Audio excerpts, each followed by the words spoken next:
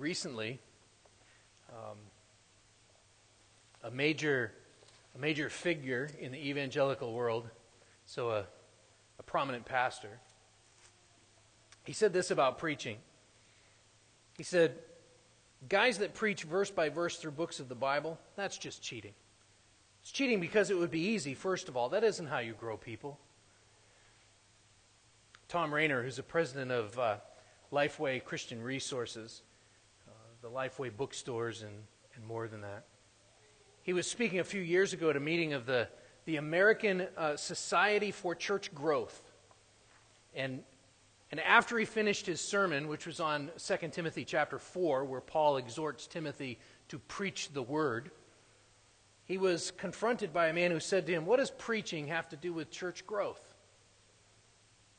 And that kind of attitude, even amongst pastors, whose primary job it is to preach the word, that kind of attitude it's all over Christianity these days. And it really is counter to what the Scriptures teach. And at its root is a not trusting in God's faithfulness. And so, as I said this morning, we're going to take a break from the story of the woman at the well to talk just a little bit about something that we've looked at before, although not in a little while. We're going to do this in order to address a growing need that we have as a church, and really, if I can be just frankly honest with you, that I have as your pastor. So Acts chapter 6, I want to read verses 1 through 7.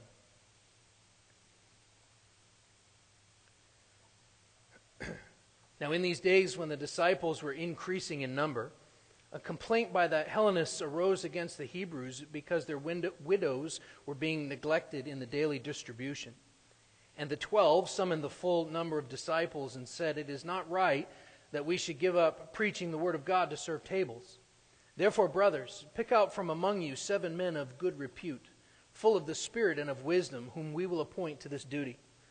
But we will devote ourselves to prayer and the ministry of the word." And what they said pleased the whole gathering, and they chose Stephen, a man full of faith and of the Holy Spirit, and Philip and Prochorus and Nicanor and Timon and Parmenaeus and Nicholas, and proselyte of Antioch. These they set before the apostles, and they prayed and laid their hands on them. And the word of God continued to increase, and the number of the disciples multiplied greatly in Jerusalem, and a great many of the priests became obedient to the faith. Let's pray one more time.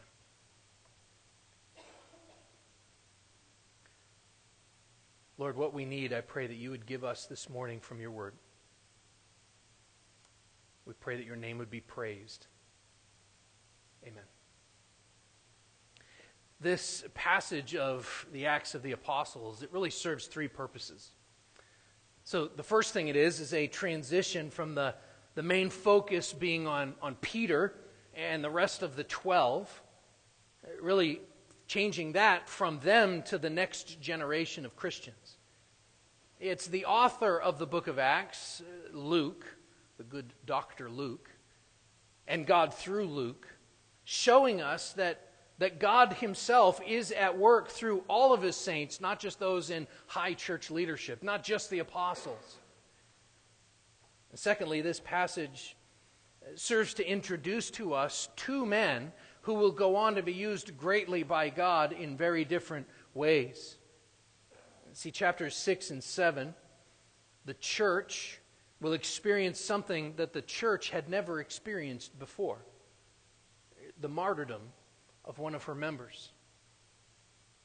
It is true that the church's leader, the church's founder, the head of the church, had been put to death, but he was not a martyr. Jesus Christ went to death of his own accord as a sacrificial lamb, bearing the burden of our sin upon himself so that he might grant to us his righteousness and eternal life. And we know that he was victorious over sin and death because he rose from the dead and ascended into heaven, where he now sits at God's right hand. Jesus Christ was not a martyr. He is the victor. But here in these few chapters of the book of Acts, one of the church's own will be killed because of his faith. Stephen, namely, because of his preaching. Then in chapter 8, as a direct result of this killing, of the death of Stephen, persecution will increase and spread throughout the Christian community, primarily because of one young man named Saul.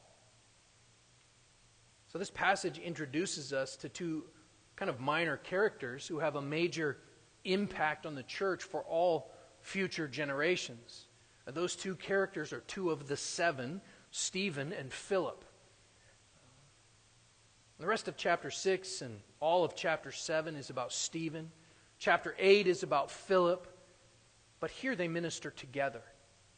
And God used them both for His glory, although their lives couldn't have been any more different. But the third purpose for this passage is where we're going to spend really the rest of our time here this morning. And that's the immediate needs of the church. See, in this passage, the apostles clarify for the church, both then and now, what the priorities of the church are to be. And if you listen carefully, you're going to see that there is a development, but there's no change. There's organizational structure put in place, and priority is then clarified. We need to notice in verses 1 and in verse 7 also, this passage is actually framed with numerical growth. Do you see it in the first verse and in verse 7 as well? In these days when the disciples were increasing in number, in verse 7, and the word of God continued to increase, and the number of disciples multiplied greatly. So an increasing amount of disciples frames this conversation here.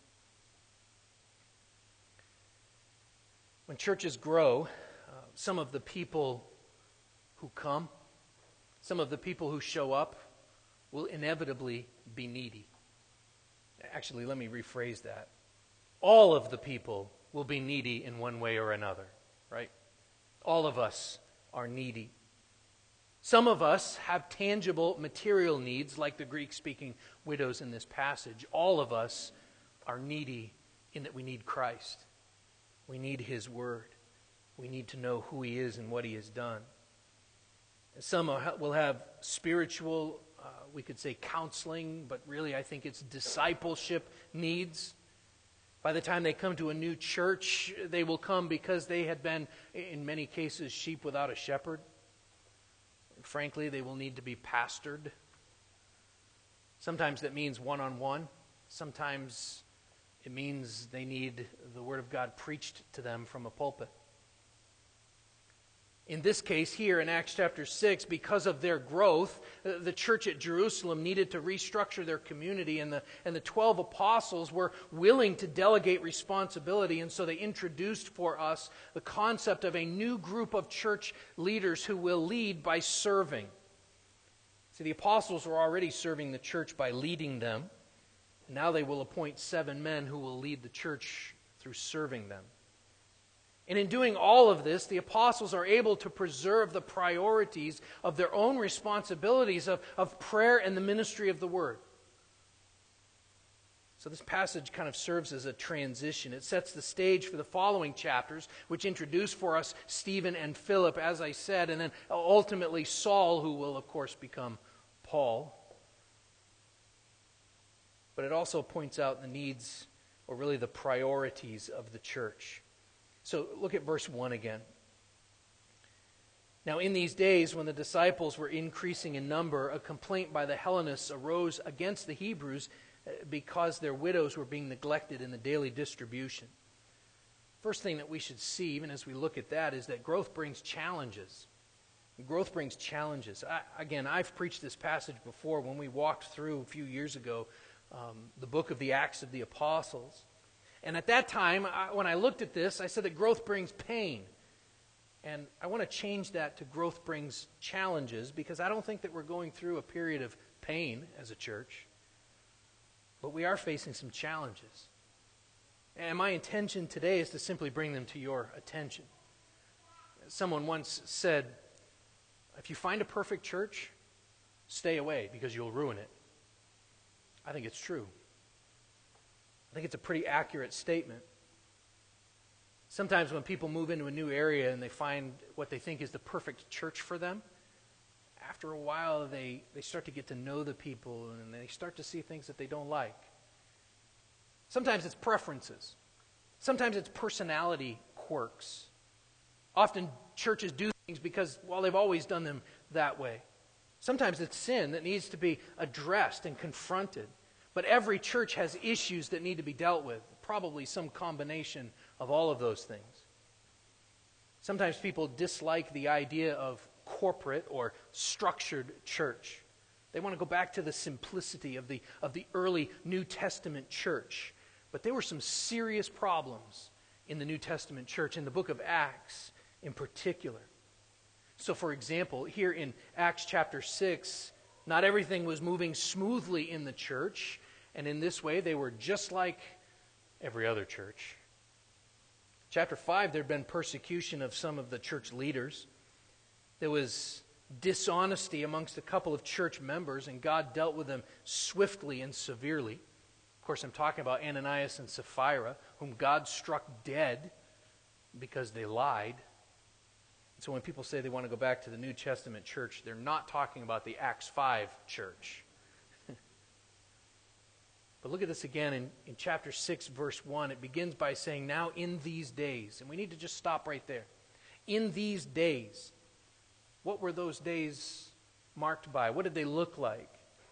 It is in the days when the apostles were being prohibited from preaching the gospel, yet they were continuing to do it. If you remember in early Acts, the Sanhedrin, the council, would gather them together and tell them to stop preaching in Jesus' name. And they continued to anyway. Those were the days that we're talking about. In the days when those apostles, namely Peter and John, were arrested and beaten for disobeying the human authorities, in these days, probably not more than 2 years following Christ's crucifixion, in the days when many witnesses of his crucifixion and resurrection were still alive and giving their testimony, in the days when the apostles were actively teaching in the church, a complaint arose from one group in the church towards another group in the church. In these days when the disciples were increasing in number, it says.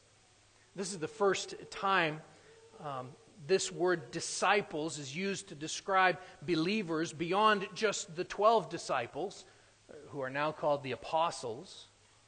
But it will go on to be used just in the book of Acts something like 28 times to describe church members, those who are followers of Christ, disciples. Why is that important? Well, because a discipler is just that, a follower of Jesus Christ, or more precisely, a disciple is a follower of the teachings of Jesus Christ. Yes, when a person becomes a Christian, there is a conversion and they follow the person of Jesus Christ, but there's a huge aspect of following and adhering to his teaching as well. Being a disciple of Jesus brings the idea of being a learner as a Christian. Jesus had commanded, go and make disciples, and then he added, teaching them to obey all that I have commanded you. And right here in Acts chapter 6, verse 7, it describes new believers as being obedient in the faith, or to the faith. In these days when the disciples were increasing in number, this is always a challenge in every church. So think about what their challenges might be. In the early church, and meeting in Jerusalem, here in Acts, chapter 2, verse 46 tells us that they were meeting in one another's homes, as well as still continuing to meet as they could in the temple. Think about the challenges that this would bring with a church by this time numbering in the thousands, meeting in one another's homes and in the temple. Think of the business meetings. Think of the questions that would be asked. So which one of you is willing to open up your home to the church? There's 3,000 of us, 3,012 roughly. Which of you is willing to stand near the back so that others can stand near the front? Stand near the front, because we don't have chairs. Which of you is willing to stand outside so that you can listen in the windows because the house is full? The list of problems is endless here, right? It could go on and on and on. Think of the other challenges. Chapter 4, verse 32 tells us that they were meeting one another's physical needs. The administration of this would have been an incredible challenge. Sometimes people don't let their needs be known, and yet they're still there, and they're still very real needs. How would they meet those needs? We know that throughout these chapters here in Acts, the apostles are the primary teachers, the primary preachers. And chapter 5, verse 42 tells us that they actually were doing this every day. They were preaching and teaching every single day. Now, you probably aren't going to believe this, but it's actually hard work. I don't envy preachers who preach multiple times a week. Historically, some of the reformers, for example, would preach every day, multiple times throughout the week. It is hard spiritual work, if you can think of it that way. And the apostles were doing it every single day, and living under the threat of arrest, and being arrested really, and beaten, and told, don't do it again or we're going to beat you again. And they'd get up the next morning and do it again anyway. Listen to what Paul says about his own ministry in 2 Corinthians chapter 11. He lays out an extensive list of what we really could call the dangers, toils, and snares that he had been through. Shipwrecks and hunger and cold. And then he writes this. At the end of that list of all the things that he has gone through, he says, and apart from other things, there's the daily pressure on me of my anxiety for all the churches. Who is weak and I am not weak? Who is made to fall and I am not indignant? And if I could be frank with you, that's the ministry. That's what the ministry is like. Not just my ministry, that's what many of us go through. Charles Spurgeon, a preacher who many of us greatly admire, he suffered from depression for most of his adult life, and he died at the age of 57. Did you know that? He died at 57. Let's take the focus off the pastor and just look at the challenges that the church faces when we experience growth. So we have faced the need for more classroom space, more Sunday school teachers, in our case, bigger bathrooms. Parking sometimes can become an issue. The church organization and structure needs to be dealt with. So more deacons with specific responsibilities, more elders to help bear the load. More people equals more work on everybody's part. There are challenges that come with growth. Again, these are good problems, don't get me wrong. But still, they're challenges that need to be solved. And the challenge here in verse 1 is beginning to turn into pain in the church, in this church here in Jerusalem. And we know this because it's becoming a complaint. Do you see it? And complaining only leads to division, ultimately. A complaint by the Hellenists arose against the Hebrews because their widows were being neglected in the daily distribution. So this discontent among the believers eventually reaches the ears of the apostles. Now there's a tension here. Luke doesn't specifically say this, but this is not a one person who sees a problem and goes privately to the apostles and lets them know. This is one group of people who felt slighted and started complaining among themselves about another group of people in the church. You can see where complaining can lead to division in a church pretty quickly. And you know this, it always starts, or often starts with jealousy, it starts with envy. There's often some kind of gossip, and soon you can find bitterness and grumbling. This complaining is condemned in Scripture because it's seen as a complaint against God's gracious care and His providence for His people. This is exactly what the people of Israel did throughout most of their history, but especially in the desert right after they were redeemed. They started complaining. And that complaining led to division and problems and punishment. This is a challenge to God and really for these apostles.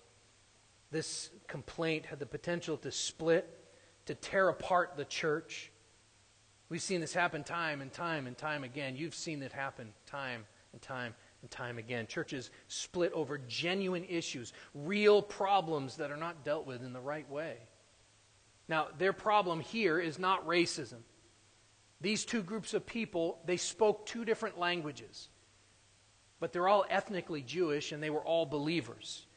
The Hellenists were Hellenistic Jews. They were Greek-speaking Jews. They were a group, these Hellenists, who had been forced from Israel because of war over previous centuries, and now they had made their way back and had even come to put their faith in Christ, but maybe because of the language barrier, although we're not really sure. But because they were being overlooked as they sought to care for one another, probably it was because of a language barrier.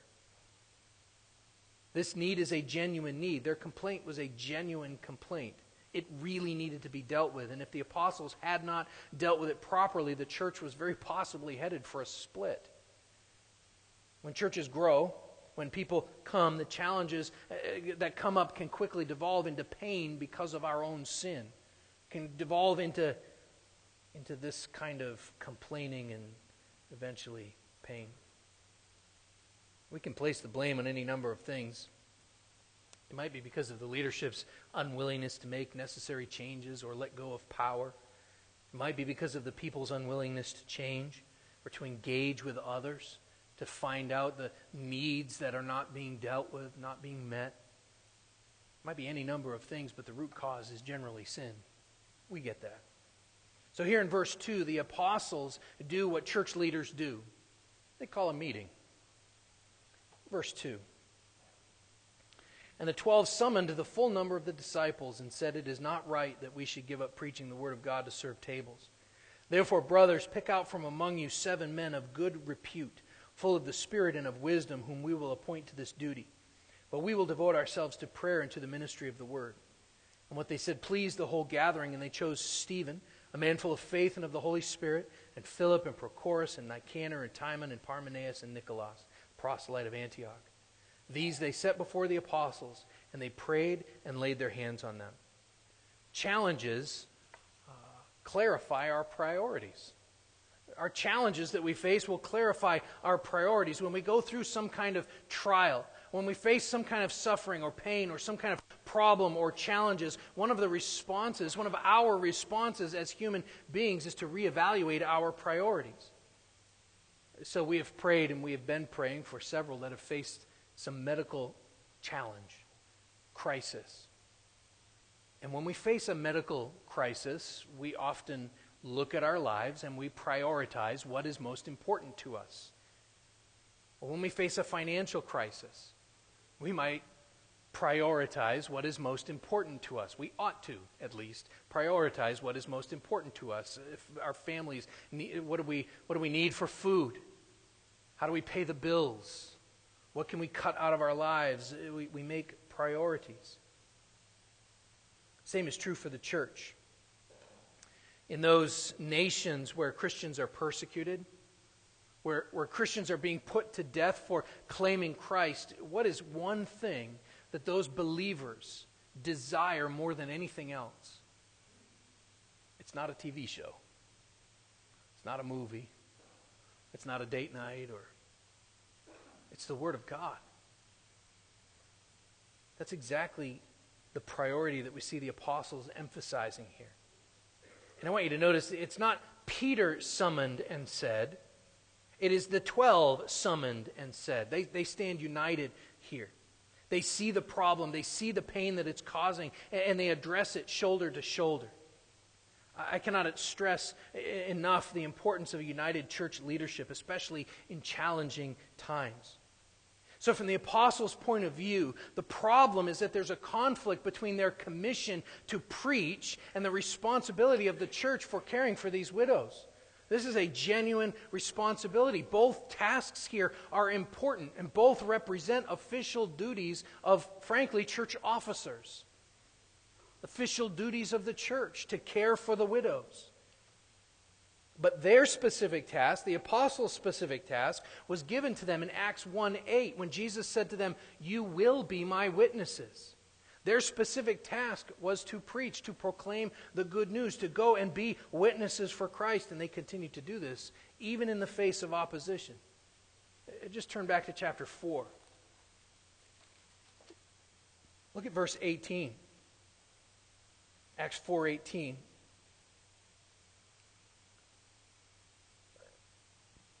So they called them and charged them not to speak or teach at all in the name of Jesus.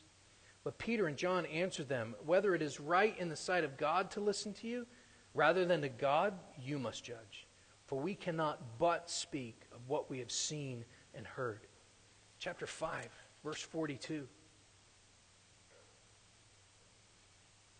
And every day in the temple and from house to house, they did not cease teaching and preaching that the Christ is Jesus. And this task of not ceasing to preach and teach God's word that the Christ is Jesus it's been passed on to elders and pastors today. In fact, a good job description for pastor teachers can be found in 1 Timothy chapter 4. Just flip back there. Just want you to see this.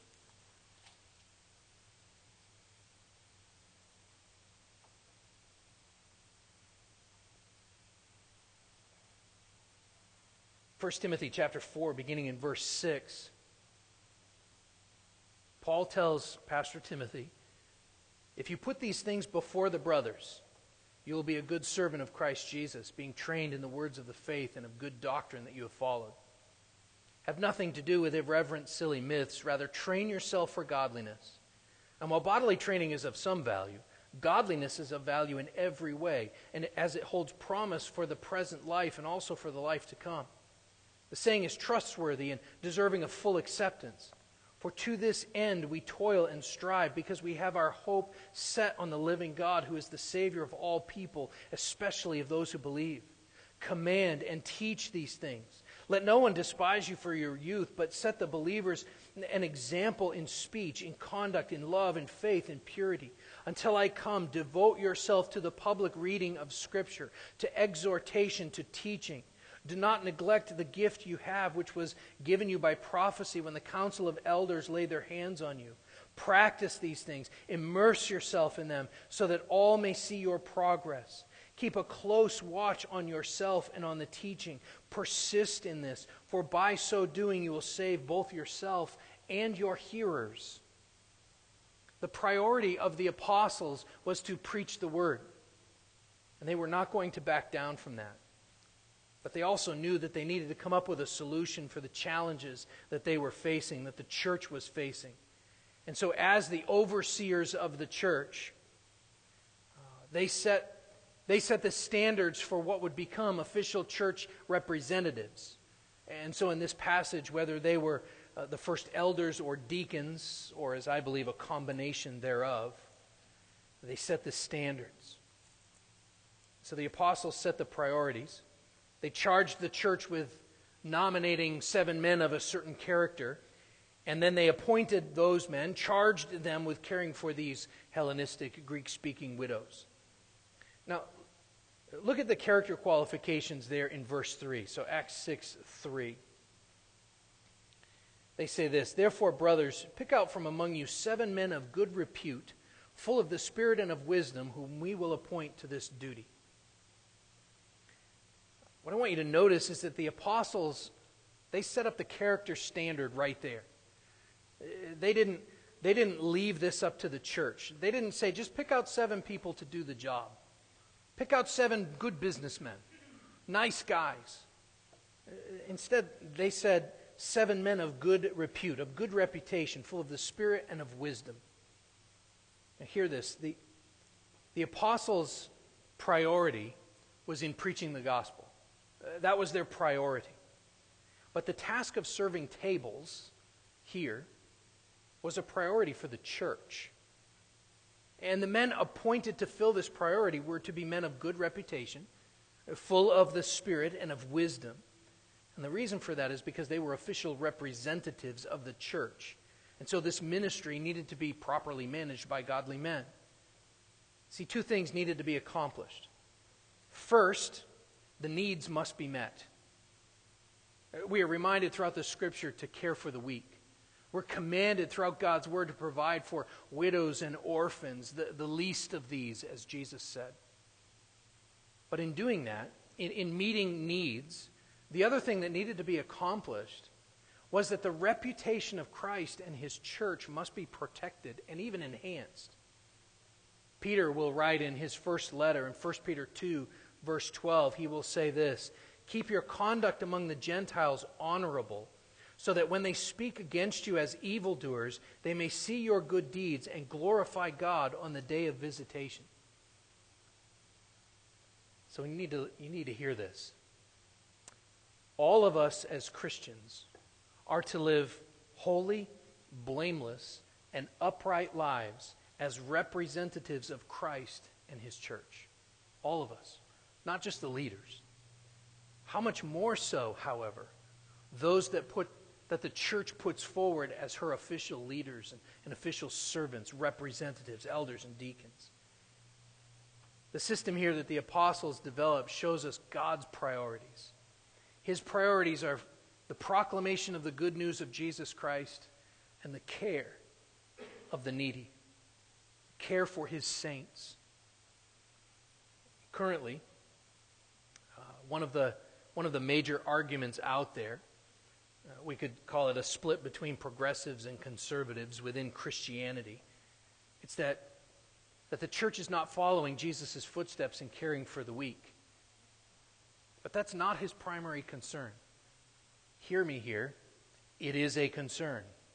But his primary concern, in Mark chapter 1, verses 35 to 39, says this, "And rising very early in the morning, while it was still dark, he," that is Jesus, "departed and went out to a desolate place, and there he prayed. And Simon and those who were with him searched for him, and they found him and said, 'Everyone is looking for you.'"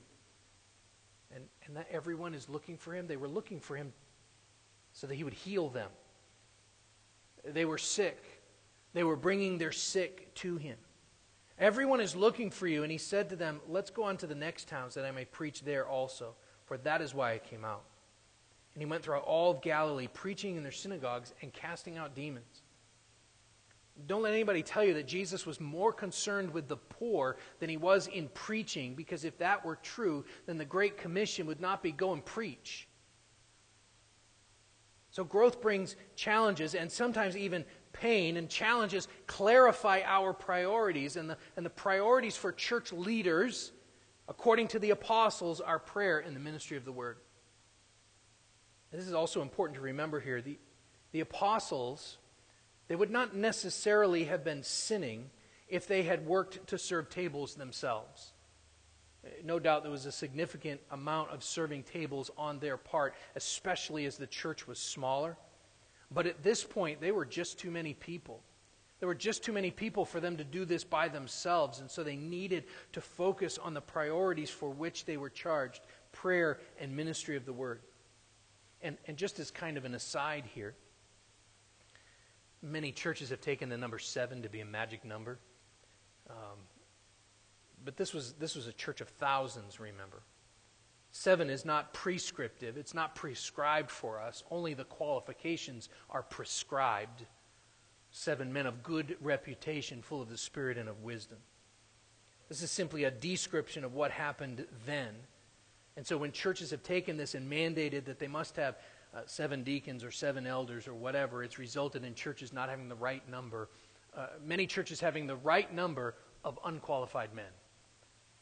At any rate, as a church, we need to be clear in our priorities.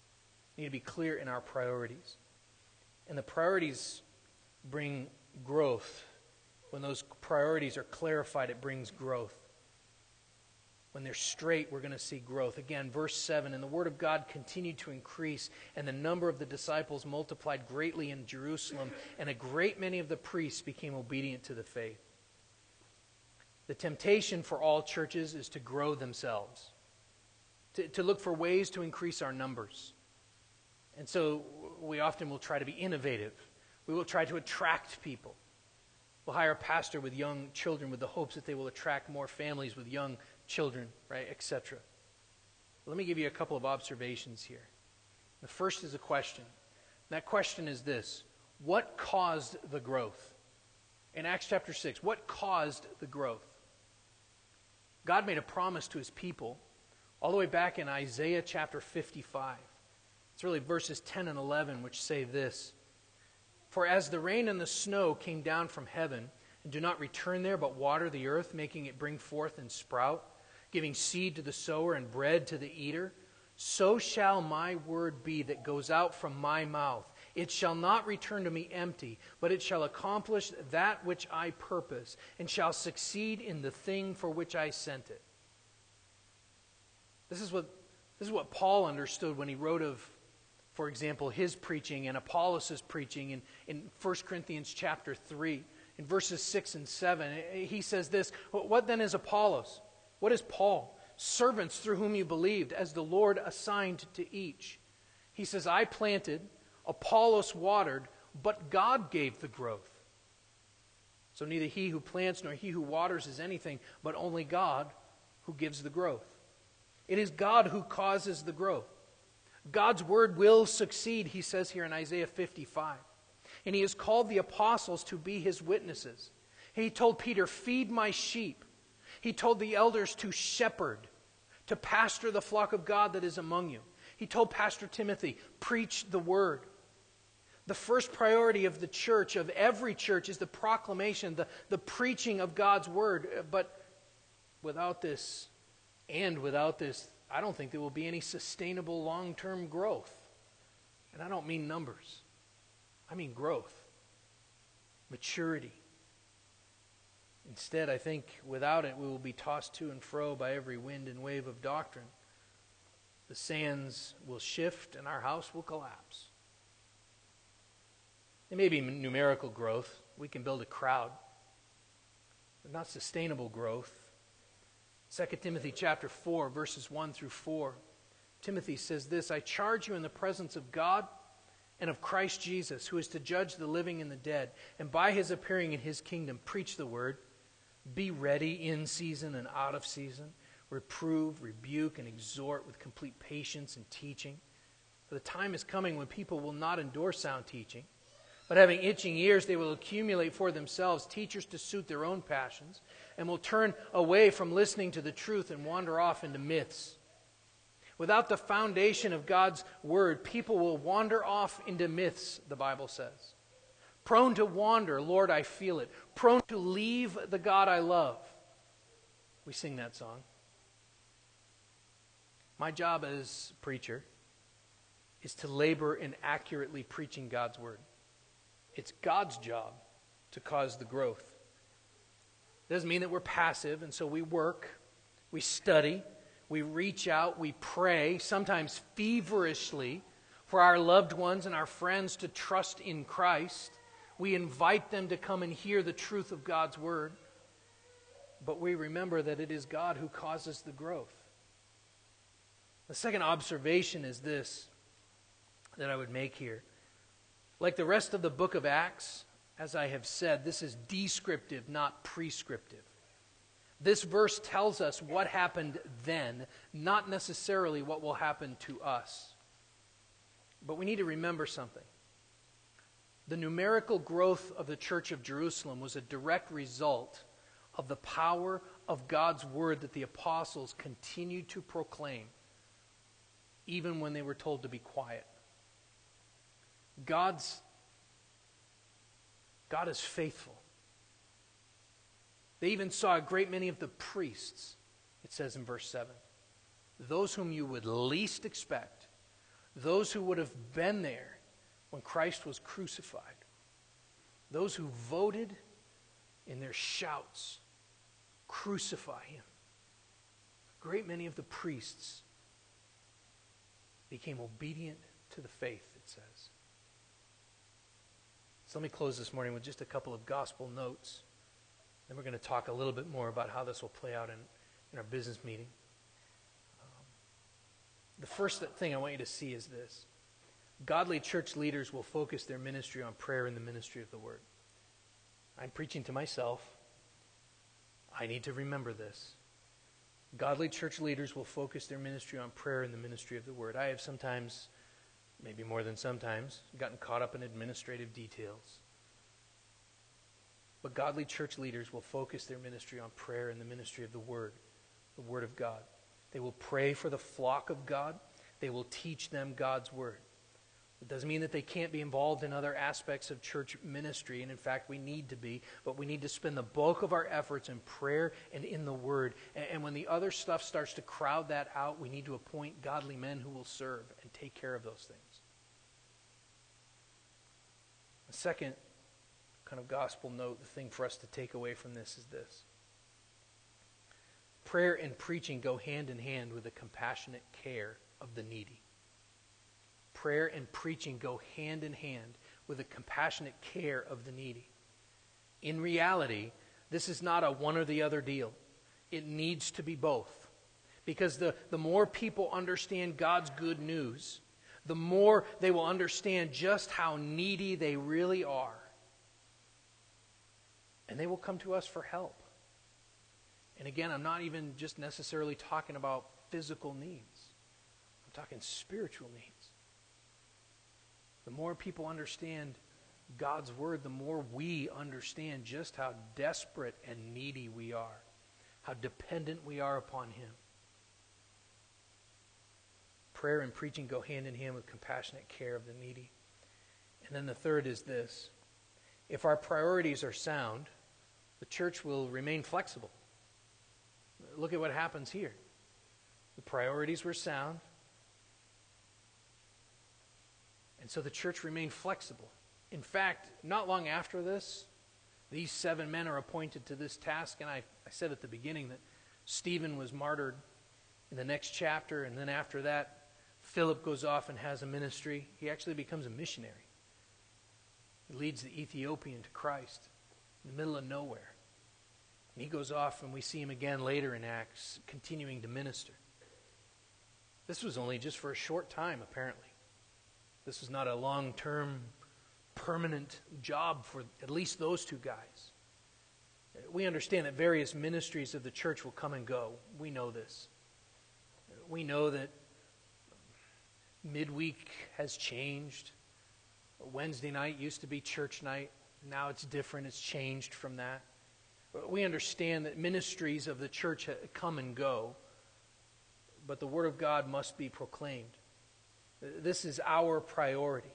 Christ will build His church. This is the theme of the whole book of Acts, as we see Christ continuing to build His church, and the gates of hell has nothing on it. Cannot withstand.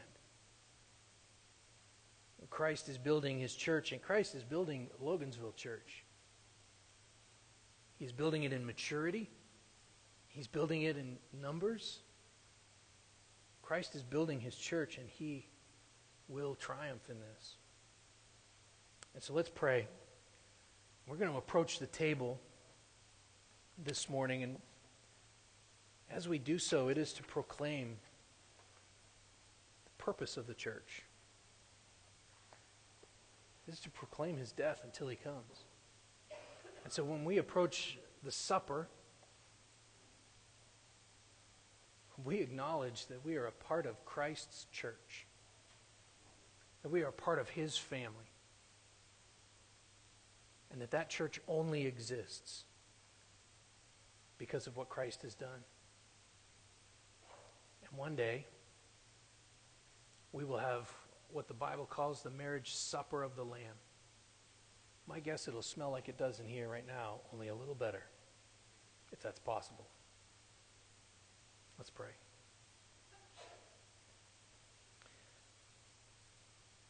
Lord, I thank You for Your church. I thank You for this church. I thank You that You have gathered together these saints who love You and love one another. And so, Lord, I pray that You would transform us, that we would continue to love and care for one another and meet one another's needs. Lord, I pray that we would do this not out of simply a sense of obligation or duty, but that we would do it because You have first loved us. That we would love one another and so proclaim that we are Christians, that we are a part of your church. Lord, I thank you that you have not left us alone, but that when Christ ascended to heaven, he gave us the gift. You sent the gift of the Holy Spirit, who would seal us, who would intercede for us, who would prompt us, comfort us, who would be your presence with us until we acquire possession of our eternal life. And so, Lord, we pray that Christ would return quickly. And until then, we proclaim his death. We proclaim the good news of Jesus Christ. And we invite all who would believe to come and be a part of this great family that you have established, this great kingdom that you have founded, this house that you have put together, that you are building, and that the gates of hell shall not prevail against. Oh God, I thank you for this church. And I pray that your name would be praised from here till you return. We pray these things in Jesus' name. Amen.